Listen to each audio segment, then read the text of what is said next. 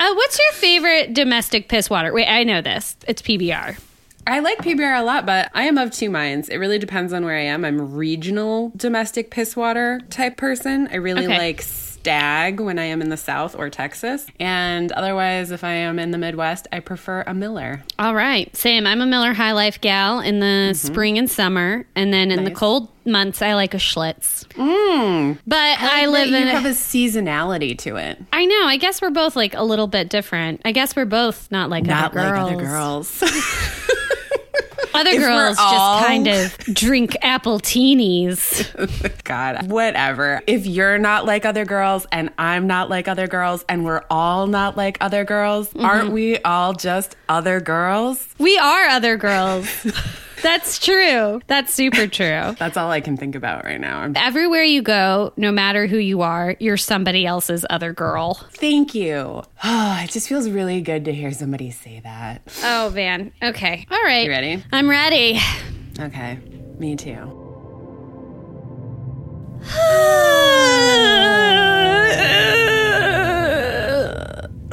I'm Morgan. And I'm Isabeau. And this is Womance, a podcast about romance novels. About party planning. About Chicago. About writing listicles.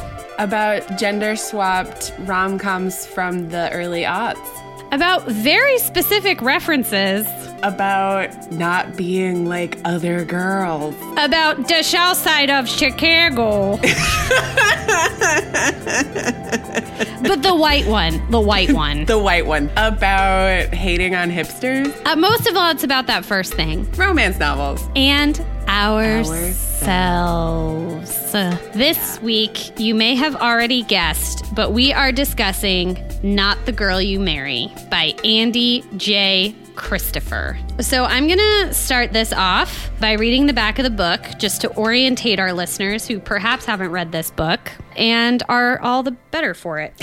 All right, here we go. Back of the book. Bloom, bloom, bloom. Oh, reader's guide included. Nice. How to build a successful relationship, : don't lie. I'm going to go ahead and put some pressure on this first big idea. Lie sometimes.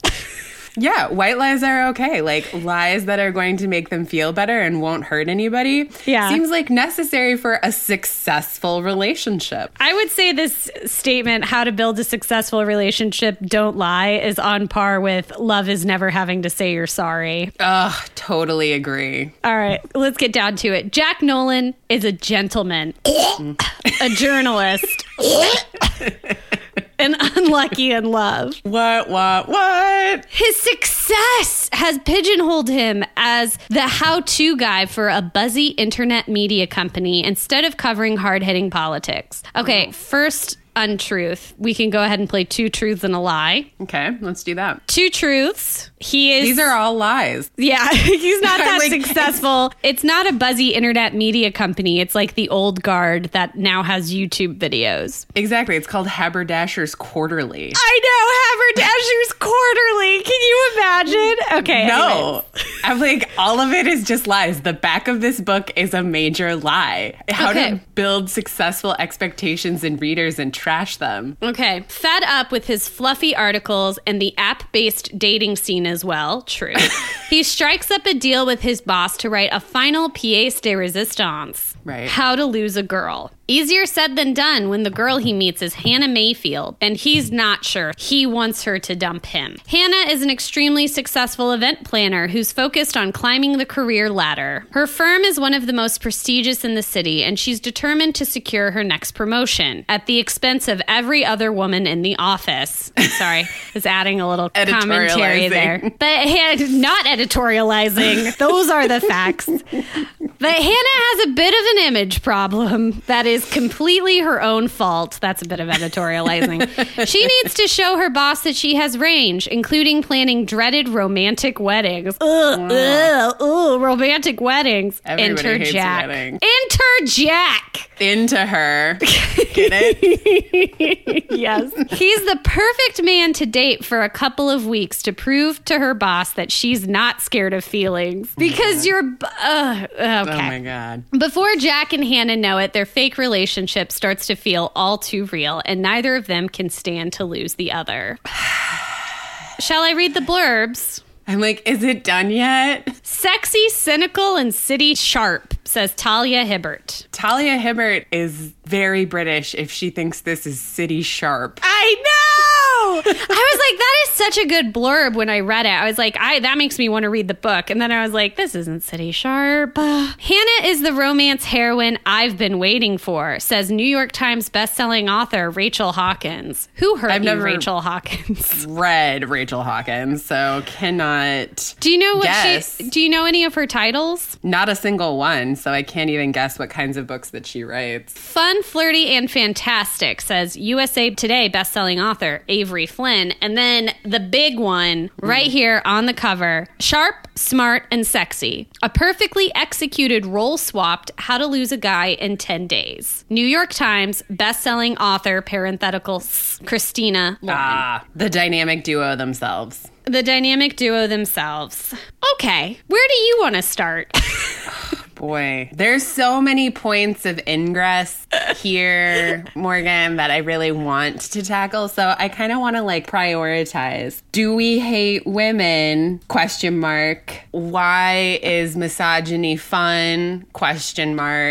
How to ruin a beloved rom-com? And how to F up Chicago? I mean, do we want to start regionally? Do we want to start with our heroine? Do we want to start with the premise itself? I'm open. So I think there's a few key pieces here from what I'm hearing you describe. Mm-hmm. I think first is our heroine. And as the book clearly illustrates, what is a heroine without a hero? So our hero. I think we've got to talk about the setting because this is contemporaneous Chicago where you and I currently reside. Indeed. And have for at least a few years. Mm-hmm. The other thing is that this is an adaptation, so I do think we need to address that. Yes. Cool. So does that sound right to you? That sounds right to me. So let's start with our heroine. Let's start with our heroine, Hannah. Hannah. So Hannah has gone through a breakup at least a year or two prior to the events of the novel, in which she is described by her former lover as not the girl you marry. Right. She's too crass. She likes to swear. She likes sex a lot. And for her erstwhile ex-lover, she wasn't black enough. Our main character is biracial. So once again, I think we could do one truth and several lies.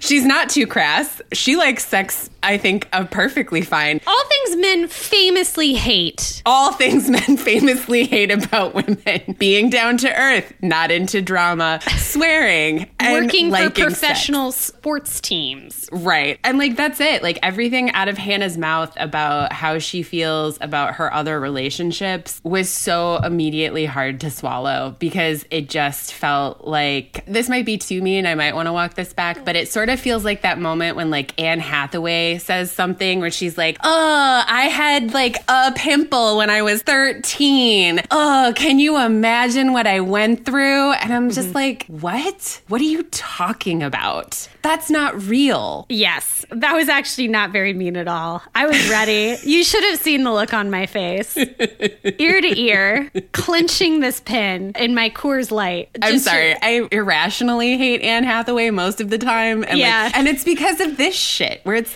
I like sex and boys don't like me. I'm like, it kind of reeks of someone who doesn't spend a lot of time with other women and is making a lot of assumptions, which is something that I think is kind of pervasive in this book. It almost made me feel like the book doesn't like women.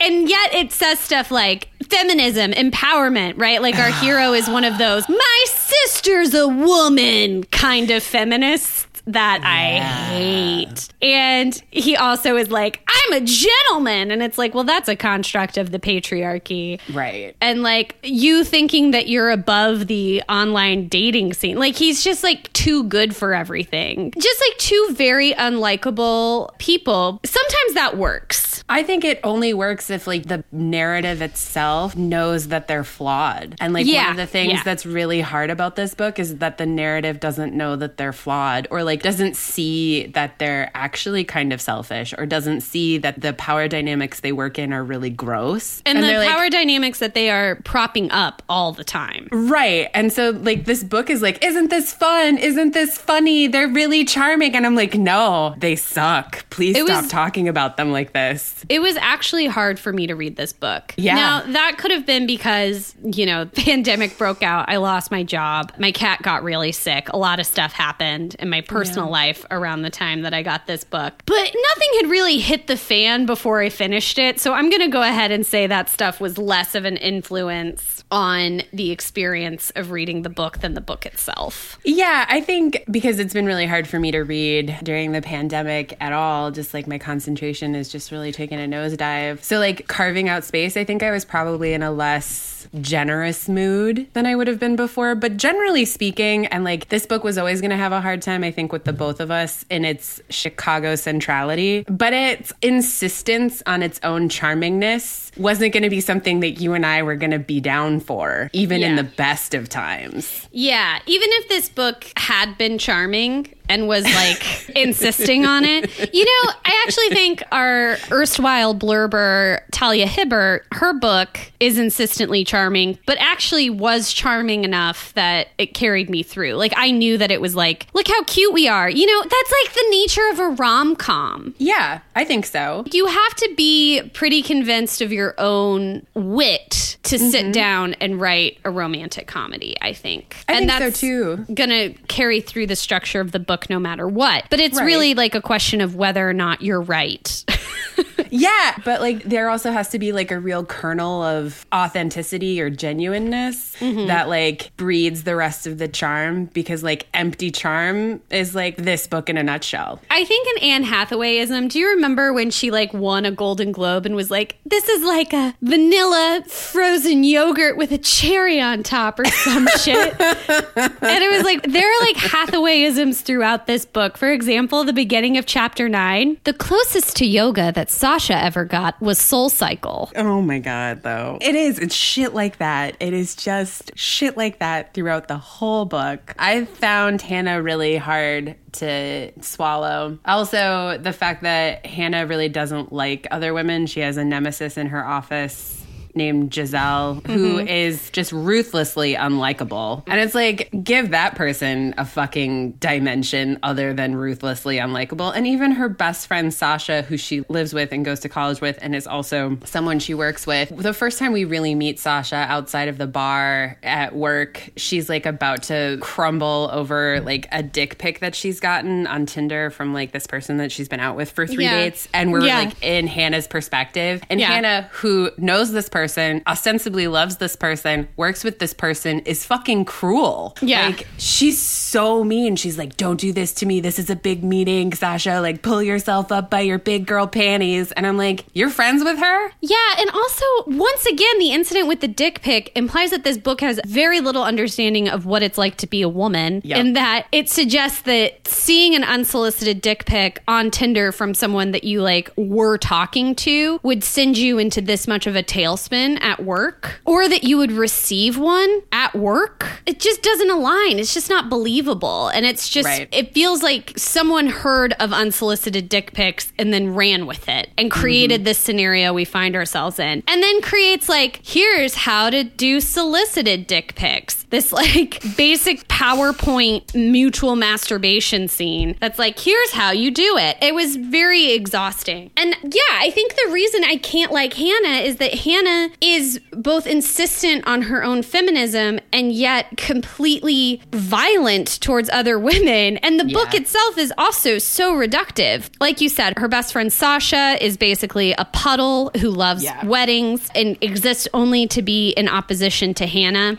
Giselle is just really good at her job and is a well-rounded event planner, but we are to understand her as a bitch, basically. And then because she's competent. Yeah, and then even Hannah's boss is depicted as someone who gives a shit about whether or not Hannah has a boyfriend. And that's going to determine whether or not she's going to get a promotion, because apparently having a boyfriend is so important to this woman for someone who plans weddings. Yeah, it's the only way that you can successfully plan a romance, Morgan, is if you like boys. If you don't like boys, what business do you have picking out seating arrangements or orchids? But then the other thing is, supposedly Hannah has a really good niche planning celebrations for professional sports teams. And there were some truisms in the event planner business, like hating ice sculptures. They are the scourge of the trade. But there was also stuff like Hannah would just verbally abuse her vendors throughout the book, which is no way to build a relationship. But her hyper competitiveness, her hyper aggression just speaks to how internalized the patriarchy is in this woman, that she thinks in order to be successful, you have to live as though you are a successful man, which is the complete antithesis of what we believe in. And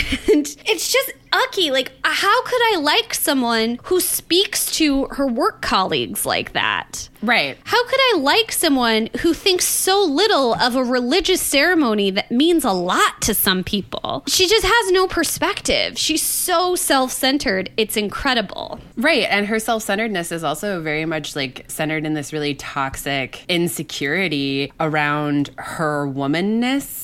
That she's too into sex, that she's too into food, that she is too sexy in and of herself. And all of that is just on top of the fucking way that she talks about her erstwhile best friend. I'm just you're just terrible. And maybe this comes from the fact that this is an adaptation of an early 2000s rom-com, but she really reads the most pat late 90s, early 2000s rom-com heroine, where her entire worth revolves around her desirability to men based on how much like a man she is. Have you seen that Amy Schumer sketch where she's eating a cheeseburger gross and watching sports and drinking beers, and these guys are God, she's so hot, and she's wearing a flannel, and they're oh, she's so fucking hot, and she walks by and she's I'm gonna go drop a deuce, and they're oh my god, she's so hot, and then at the end they're do we just want to fuck each other?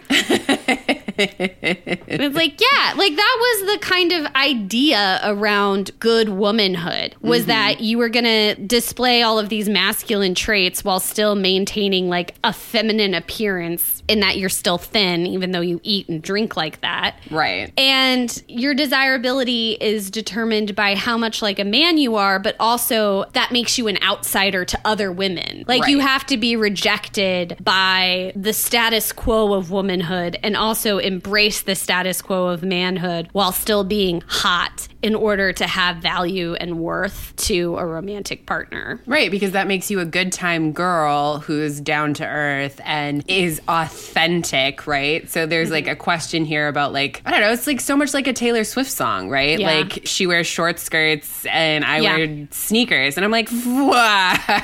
Yeah, it's that Taylor Swift adversarial white feminism. Yeah. I just actually had a text conversation with Rachel earlier today about second wave and third wave, which is one of my favorite topics. And just how the third wave started off with this great idea and got hijacked by white male patriarchy to become this thing that revolves around the stickers you buy and the fact that other women can't be mean to you, but you also can't relate to other women. It's just, I don't know. I feel Hannah, we've talked about Hannah before in so many other different ways, and she's a distillation, and it's overwhelming to even try to approach the psychology of this heroine. Yeah, and I think she's made entirely worse by the premise itself. So I remembered really liking How to Lose a Guy in 10 Days, but I hadn't seen it since high school. So I decided to rewatch it after reading this book because I was God, this book made me really hate this idea. Is this movie also trash? It is, but it's so much more enjoyable than this book. And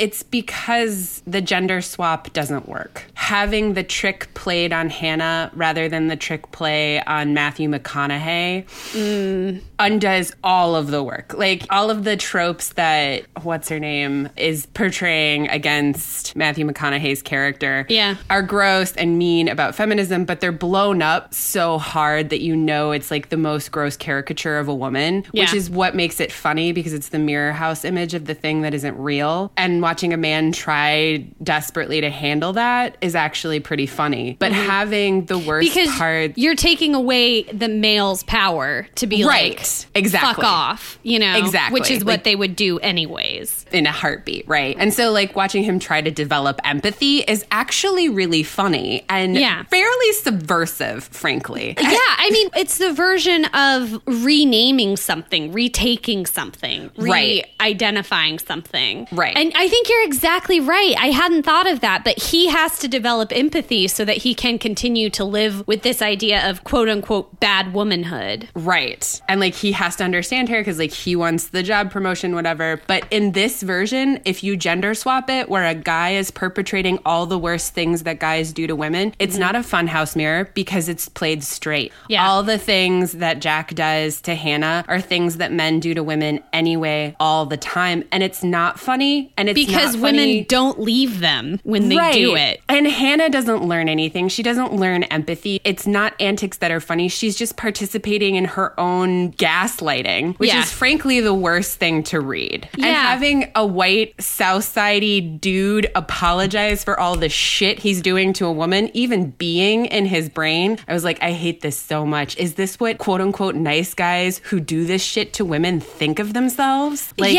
they feel bad, but they won't stop doing it. Like, get it, girl. Get it, sis. Get it, sis. No, you are exactly fucking right. Like, that is the problem, is the gender swapping of the How to Lose a Guy in 10 Days. There are all sorts of problems with the movie, you know, but it doesn't start with an inherently unfair premise. And I had that in my notes. I was like, how is this any different from a regular relationship? Turns out it's not, and that's why it's unfunny and actually kind of toxic. Yeah, it's just a regular relationship, but maybe it does the romance. Oh no, it doesn't, because they end up with an HEA. So she just ends up staying with the abuser. Isn't that wonderful? Let's talk about sorry. Let's talk about this guy, Jack. Now, he is I'm going to bet we've got to go pretty far south, but I mean, it's Beverly for me. You think it's Beverly? I know the neighborhood. It's Beverly. Bridgeport's full of like young people now and is actually not the whitest in the world. And so this is Beverly.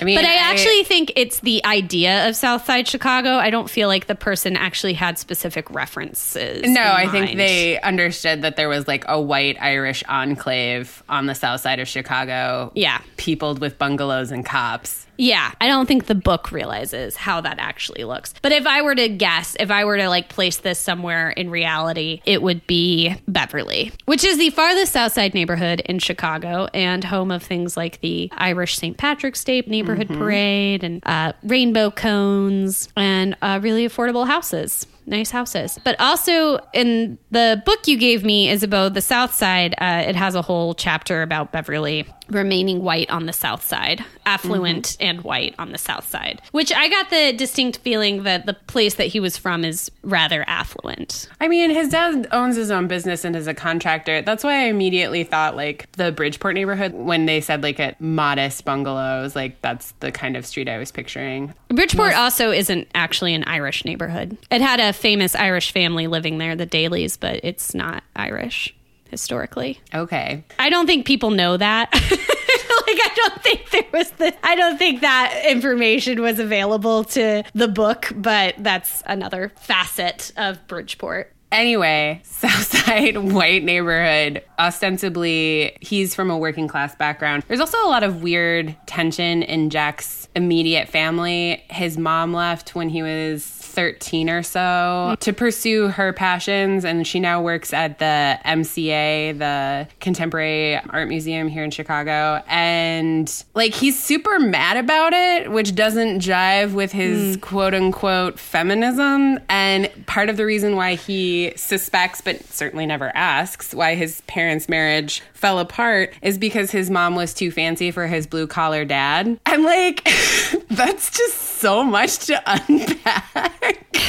And it's like so weird because he carries it so hard. Like, he's just like, my fancy mom and my jet setting mom and like her art and my dad works with his hands. And I'm just like, oh my God. Oh yeah, totally. And he, you kind of discover in the book that he's like one of the only people who has this big problem with his mom's choice to start a new life. But that relationship of Jack and his mother reminded me a lot about Bell Hook's writing on relationships and talking about how men who had domineering, abusive mothers, they would seek out the same kind of energy in a female partner so that they could constantly reject the love and affection that's offered by that partner or make it feel less than. And I did think about how men who seek out dating their mothers, like, what is the appeal of that? And it is just further subjugation of your mother. Yeah, there was so much. And this book makes that huge thing about how he suddenly realizes Hannah is exactly like his mom. Yeah. And he doesn't know why he would be attracted to his mom. And it's like, oh, because you want to hurt your mom. Yeah, because you're mad at her.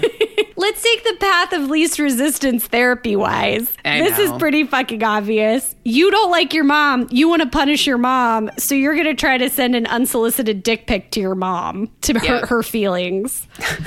And then you're going to feel weird and bad about it because you're doing it to like your mom's surrogate, and your mom's surrogate turns out like has feelings of her own. God. Not unlike your actual mom. Right? Who you've never bothered to ask about her life choices as an adult human being to like sort of work through some of these issues. Mom, you left when I was 13 and it messed me up. Why did you go? Yeah.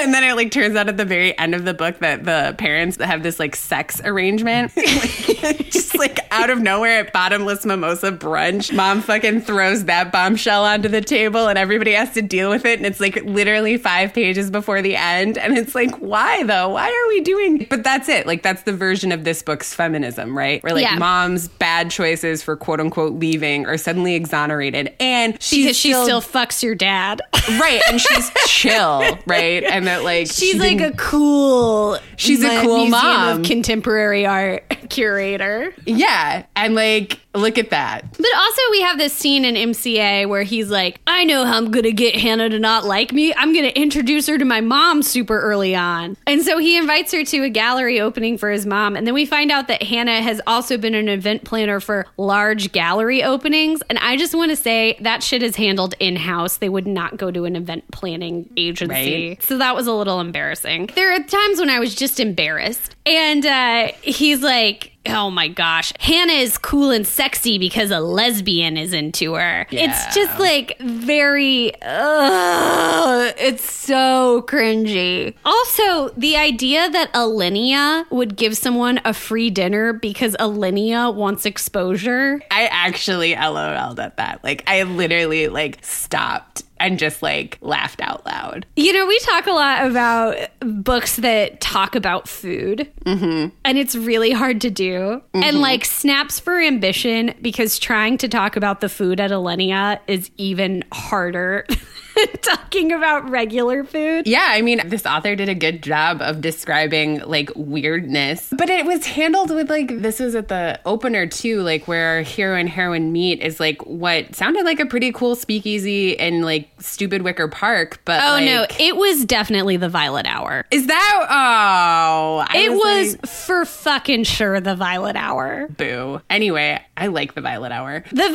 Hour is great because stuff like what happens in the book would never happen at the Violet Hour because the Violet Hour has rules. But it's like the book knows kind of like has the general concept of like, oh, what's like a cool and hip thing in Chicago? Let me like Google that. And then like tried to fill in the details, except all of the details are like mean. And it's like the book is at once like giddy over the idea of the Violet Hour and Alinea and hateful of it at the same time. Exactly. Like, look at this, like, you know, like she was describing like the way that they make food cages at Alinea. And I was like, oh, that sounds really cool. And she's like, and then Hannah's like, I can't believe that I'm basically eating moss foam. And I'm like, you should be so fucking lucky. Thank you. That's what I was thinking. I'm like, you're here and you feel fucking impressed. And she's like, but I'm not that impressed because I'm still down to earth and I like pizza and food truck tacos. I will say, when I went to Alinea, I got the idea of, I'm just going to say the idea of a pizza puff, and it was so fucking delicious, and it tasted like the most perfect pizza puff. Like, Alinea gets it. Alinea has a sense of humor. Alinea is whimsical. Anyways. Yeah. This isn't a podcast about that life-changing time I got to go to dinner at Alinea, and I was so gracious and excited for everything that happened to me. And then this bitch gets a free dinner. Plus, she got like the cocktail pairings, which, by the way, adds a full like $1,000 to your 2-person dinner. And they're giving it away for exposure.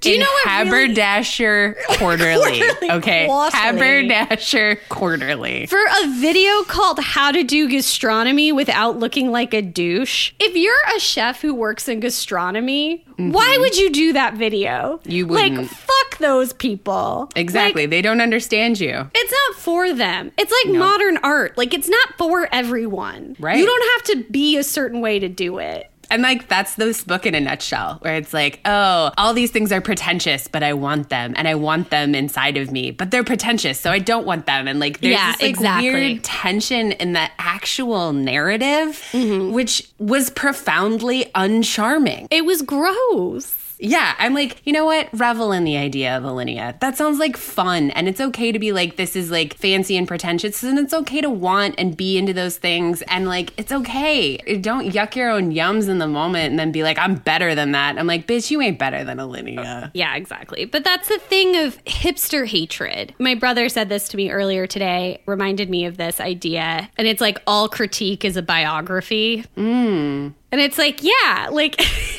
it says so much about you. Like, it says so much about us, Isabeau, that we don't like this book. Like, it says so much about you that you are hateful of a dinner. Like, you're hateful of a drink or a place. And you can make the argument that you're hateful of that idea, but why? Like, what about the idea is so destructive to you? And like, hipster is this way of dismissing things, I think is so tired. Like, if something is cool and different and maybe a little pretentious, but pretentious really has more to do with your own self-esteem than the actual thing itself. And then like, what the fuck? You know, you can't just like say like, oh, it's hipster. Right. And like, that's somehow like the shorthand for like, it's thing not I don't silly. like because I think it's too much. Or I think but really it's like of a different echelon than me. Right. I think hipster hatred is such a good alliteration because it like moves in both this dismissiveness, but also like, I kind of want to put it in the same space of like anti-elitism or like anti-intellectualism, because it's like people hate on hipsters for being pretentious, but I think there's something about really wanting to craft like the history of a cocktail into a menu, or like, you know,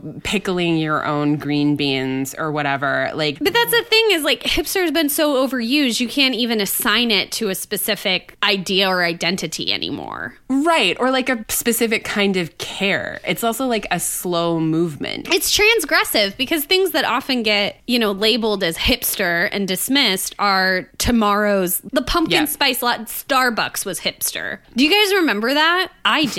I do too. I remember when like going for a cocktail was hipster. It's regressive. It's a resentment of, anyways. Speaking of regressive, we have a scene at the beginning of the book, which is actually, I think, a very big character building scene that revolves around a site of great tension on this podcast, and that is pubic hair. Oh my God, Morgan, I was... Oh, God. Thank you for reminding me of how much I dislike this book.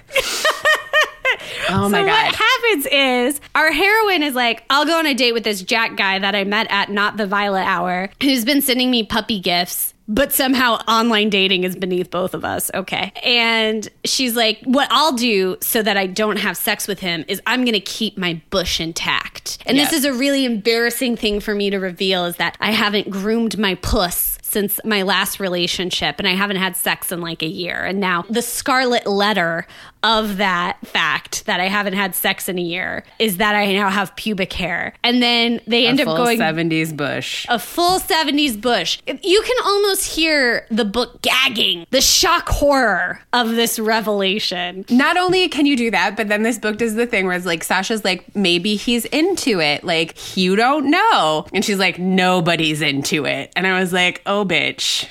Oh my God. Yeah, exactly. And so then, of course, this is where the book just really falls apart, and it's scenes like this. So then, like, they go back to his apartment and, you know, they're gonna, like, get hot and heavy. And she's like, wait.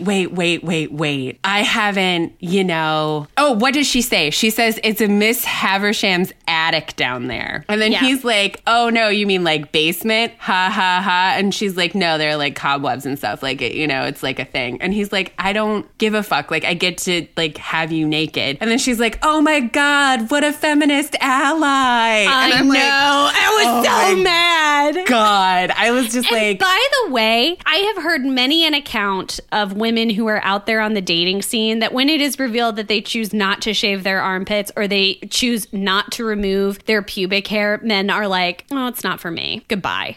Like, that's an actual thing that happens. Some buster who is still wearing plaid pajama pants that he got when he was 17 from his grandma is going to say, I'm not going to have sex with you because you have pubic hair. Imagine, that is the world we live in. It's hard for me to imagine that world, frankly, because gross. But those people are just outing themselves as shitheads, you know what I mean? So, like, thank you for doing me that favor, fuckhead.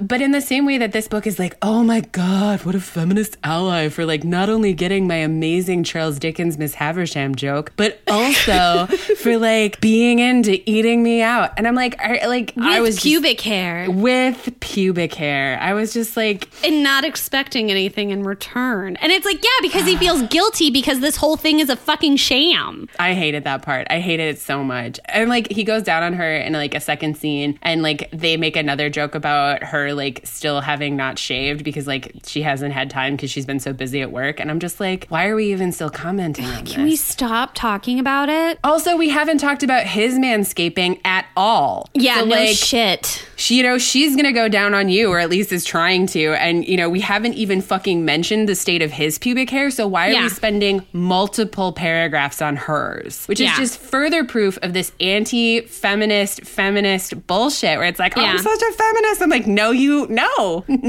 absolutely not. Also, the, like, weird flashback in the middle of the sex scene where he's recalling his first sex talk, and all it is his dad telling him that women have to come first. This is another fucking problem I have, and this is actually with people in real life, is that folks are unwilling to confront problems of their own upbringing. And they're like, I'm special. I had this incredibly progressive, like, they rewrite their own personal histories. And it's like, no, like, that's not what happened. That's not how your parents think. That's not how your grandparents think. That story isn't real. That's made up. People try to make themselves these special cases. And their families, these special cases that never did anything wrong. And it's like, no, to actually, like, make change, to actually be progressive, you have to, first of all, admit to the fact that whatever, your family was sexist, racist, what have you. And then you have to confront them about it, and you have to confront the history of it. You can't just be like, well, that wasn't true for me. Anyways, fuck this. Fuck that. Fuck that guy. Fuck that guy. Yeah, and I'm sorry, but if your terrible. whole ethos on sex is women come first, you're, like, missing a lot of shades there. Like, you're not interesting. You're about 20 years late.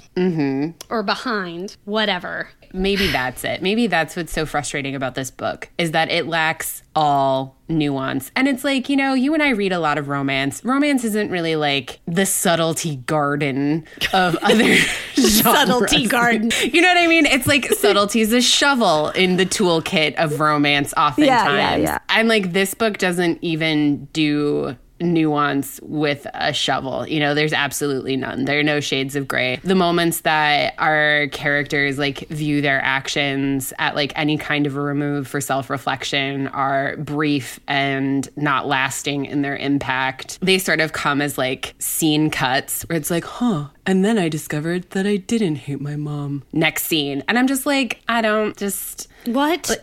Yeah, exactly. And so, like, I think you talking about how he, like, thought he had this really progressive dad with this, like, sex talk where he's like, girls come first. There's literally nothing else in that scene about birth control. There's nothing in that scene about pleasure other than girls come first. But, like, how does one make that come about? Or, like, what would that look like? Why are we centralizing the orgasm? It's because men have them more often. Right. Like, and, like we're able to identify that as, like, the finish line flag. Exactly. And like there's absolutely no discussion here of consent or like what that would look like or like any of that. Yeah, exactly. The one thing, what does he say? The one thing you have to know is ladies first. Wow. What a feminist. Thanks, Dad. And like the fact that this book is just like, that's feminism. I'm like, it's not. The whole book is like that. Hold on. Can I go back to that scene? Please. The dad says, I found the porn on the computer and you need to know that it's all bullshit. Fair enough. Okay. That's not how sex should work. Mostly because, are you ready? Here's his criticism of porn. It's supposed to be fun for both of you. And to have it be fun for both of you, ladies first. Any questions?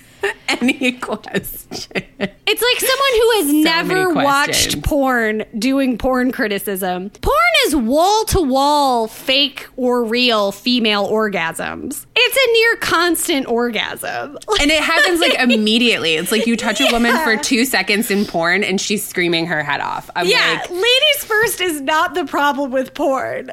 Yeah, seriously. Jesus. God. Anyway. God. This book, though. Sexiest part. Ugh. The food at Alinea.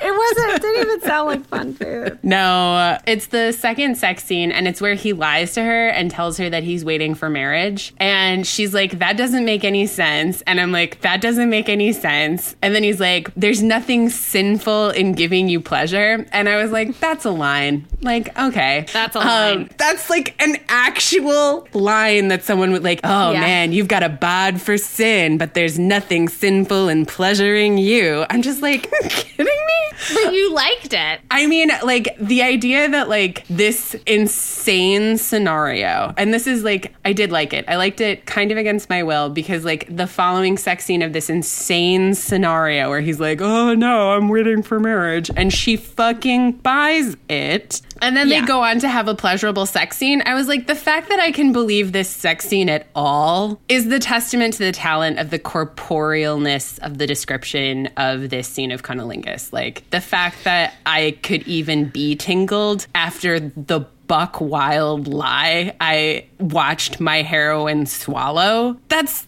actually kind of incredible. Yeah. I would say the sexiest scene for me is going to be chapter 18, and that's when Jack decides to try and get Hannah to break up with him by sending her an unsolicited dick pic. But here's the thing, in the context of a committed relationship, I don't know. It's pretty hard to have it be that drastically offensive. And like that's the thing, it like wasn't. It showed up in the morning, and like this was the other thing, like the scene where he sends her the dick pic, and like he spent like 25 minutes agonizing over like angle and framing and lighting, and I was like, it reminded me of The Right Swipe, where it's like there is really a thoughtfulness that you should bring to your own nudes. Yeah. And like the fact that Jack Nolan, our hero, like spent time thinking about angle and framing, I was like, I bet that was a real nice dick pic. This chapter handles sex in the modern age in a really well done way. It talks about, you know, agonizing over the nudes. They have a full text exchange, which is pretty hot. And I actually liked the way the text exchange was like framed and presented in the book, including with emojis and like pretty good jokes and stuff like that. And so for me, that was the sexiest part. However, I do want to remind everyone that this is in the context of a book that thinks online dating, app dating is for the birds.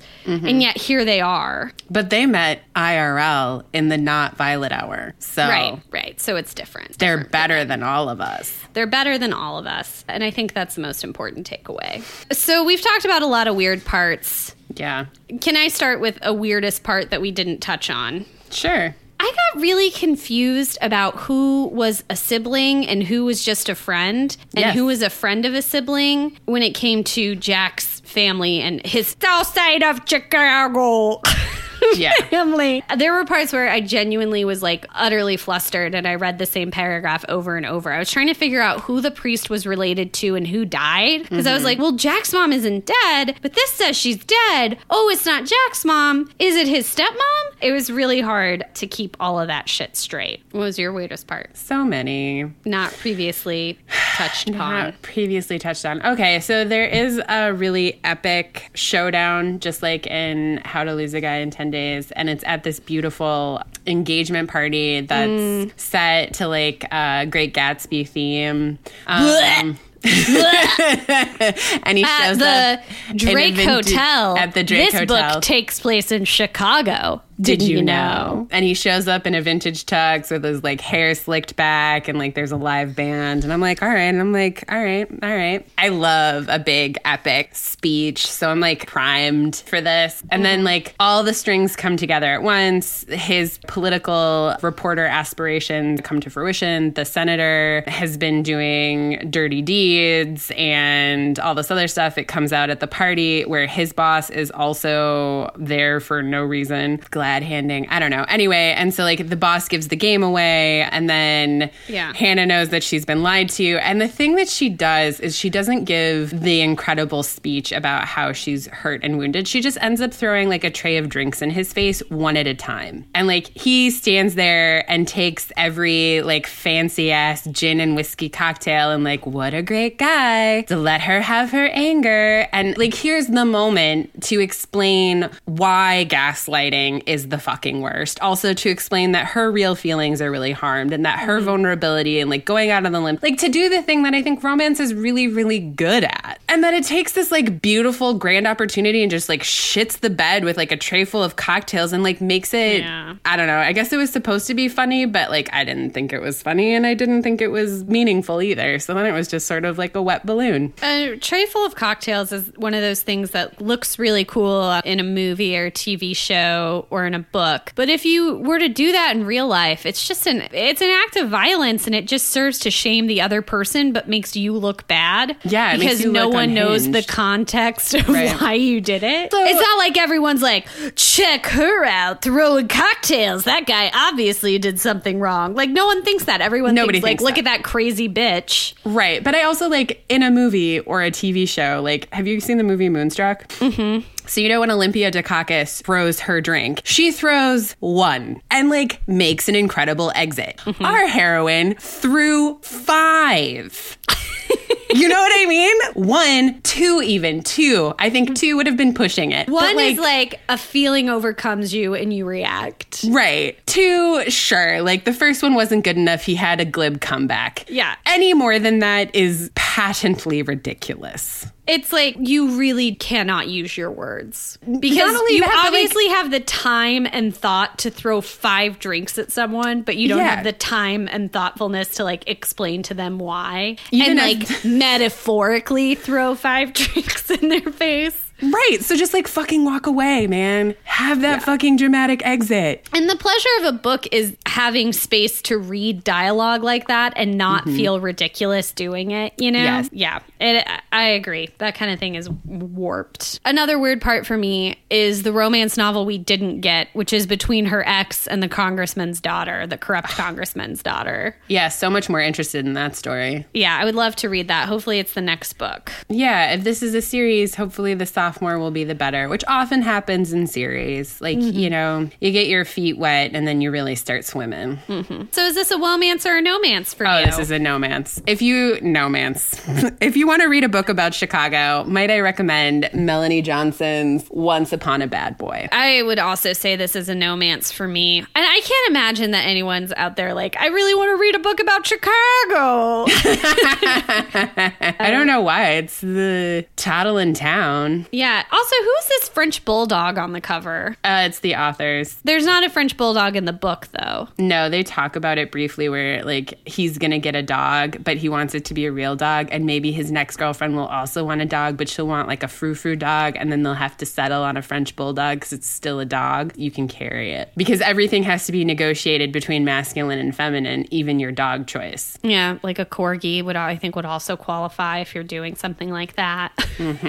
A Boston Terrier, right. A Jack Russell Terrier. Also, what do you mean real dog? Your masculinity can't be questioned with those choices. I mean a real dog in the sense of like a masculine choice, right? Like a real dog is a dog that like is bigger, right? Yeah. Like a teacup poodle, a real dog does not make. Sickening. Yeah, dude. These are the weird ass gender hierarchies we assign to species not our own. This is like an incredibly regressive book. And I think you're right. I think the problem started with the gender swapping of How to Lose a Guy in 10 Days. And they just continued to snowball from there. Yeah. All right. Boy, it's been a while since we've had one that we disliked this much. It has been. It really has been.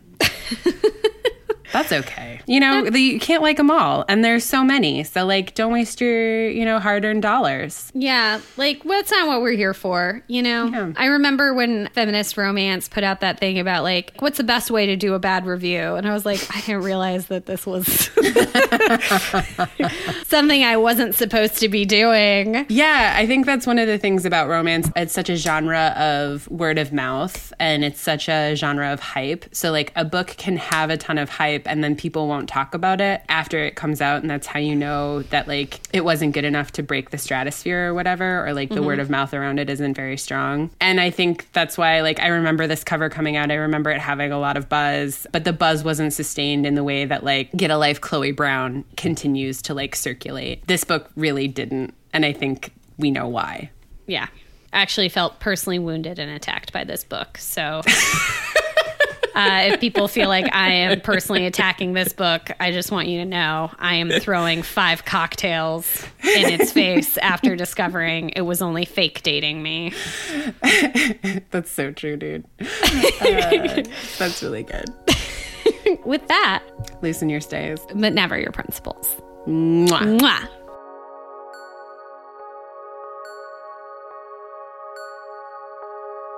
Whoa, golly gee. Thank you so much for listening to this week's episode of Womance. Womance is hosted by Isabeau, that's me. And Morgan, that's me. Production is by Nick Gravelin. Our web mistress is the incomparable Jane Bonsack. And our illustration and logo were created by Mary Reichman. They're the best. If you'd like to follow, creep, or connect with us on our social media platforms, you can find us at mans_woe on Twitter, womance on Instagram, or email at womancemail@gmail.com. You can also hang out on our amazing website at womancepodcast.com. You can support us by using our code to visit our sponsors or go to our Patreon where we are Womance. Womance is officially part of the Frolic Podcast Network. Discover more podcasts just like our own centering on romance and reading at frolic.media/podcast.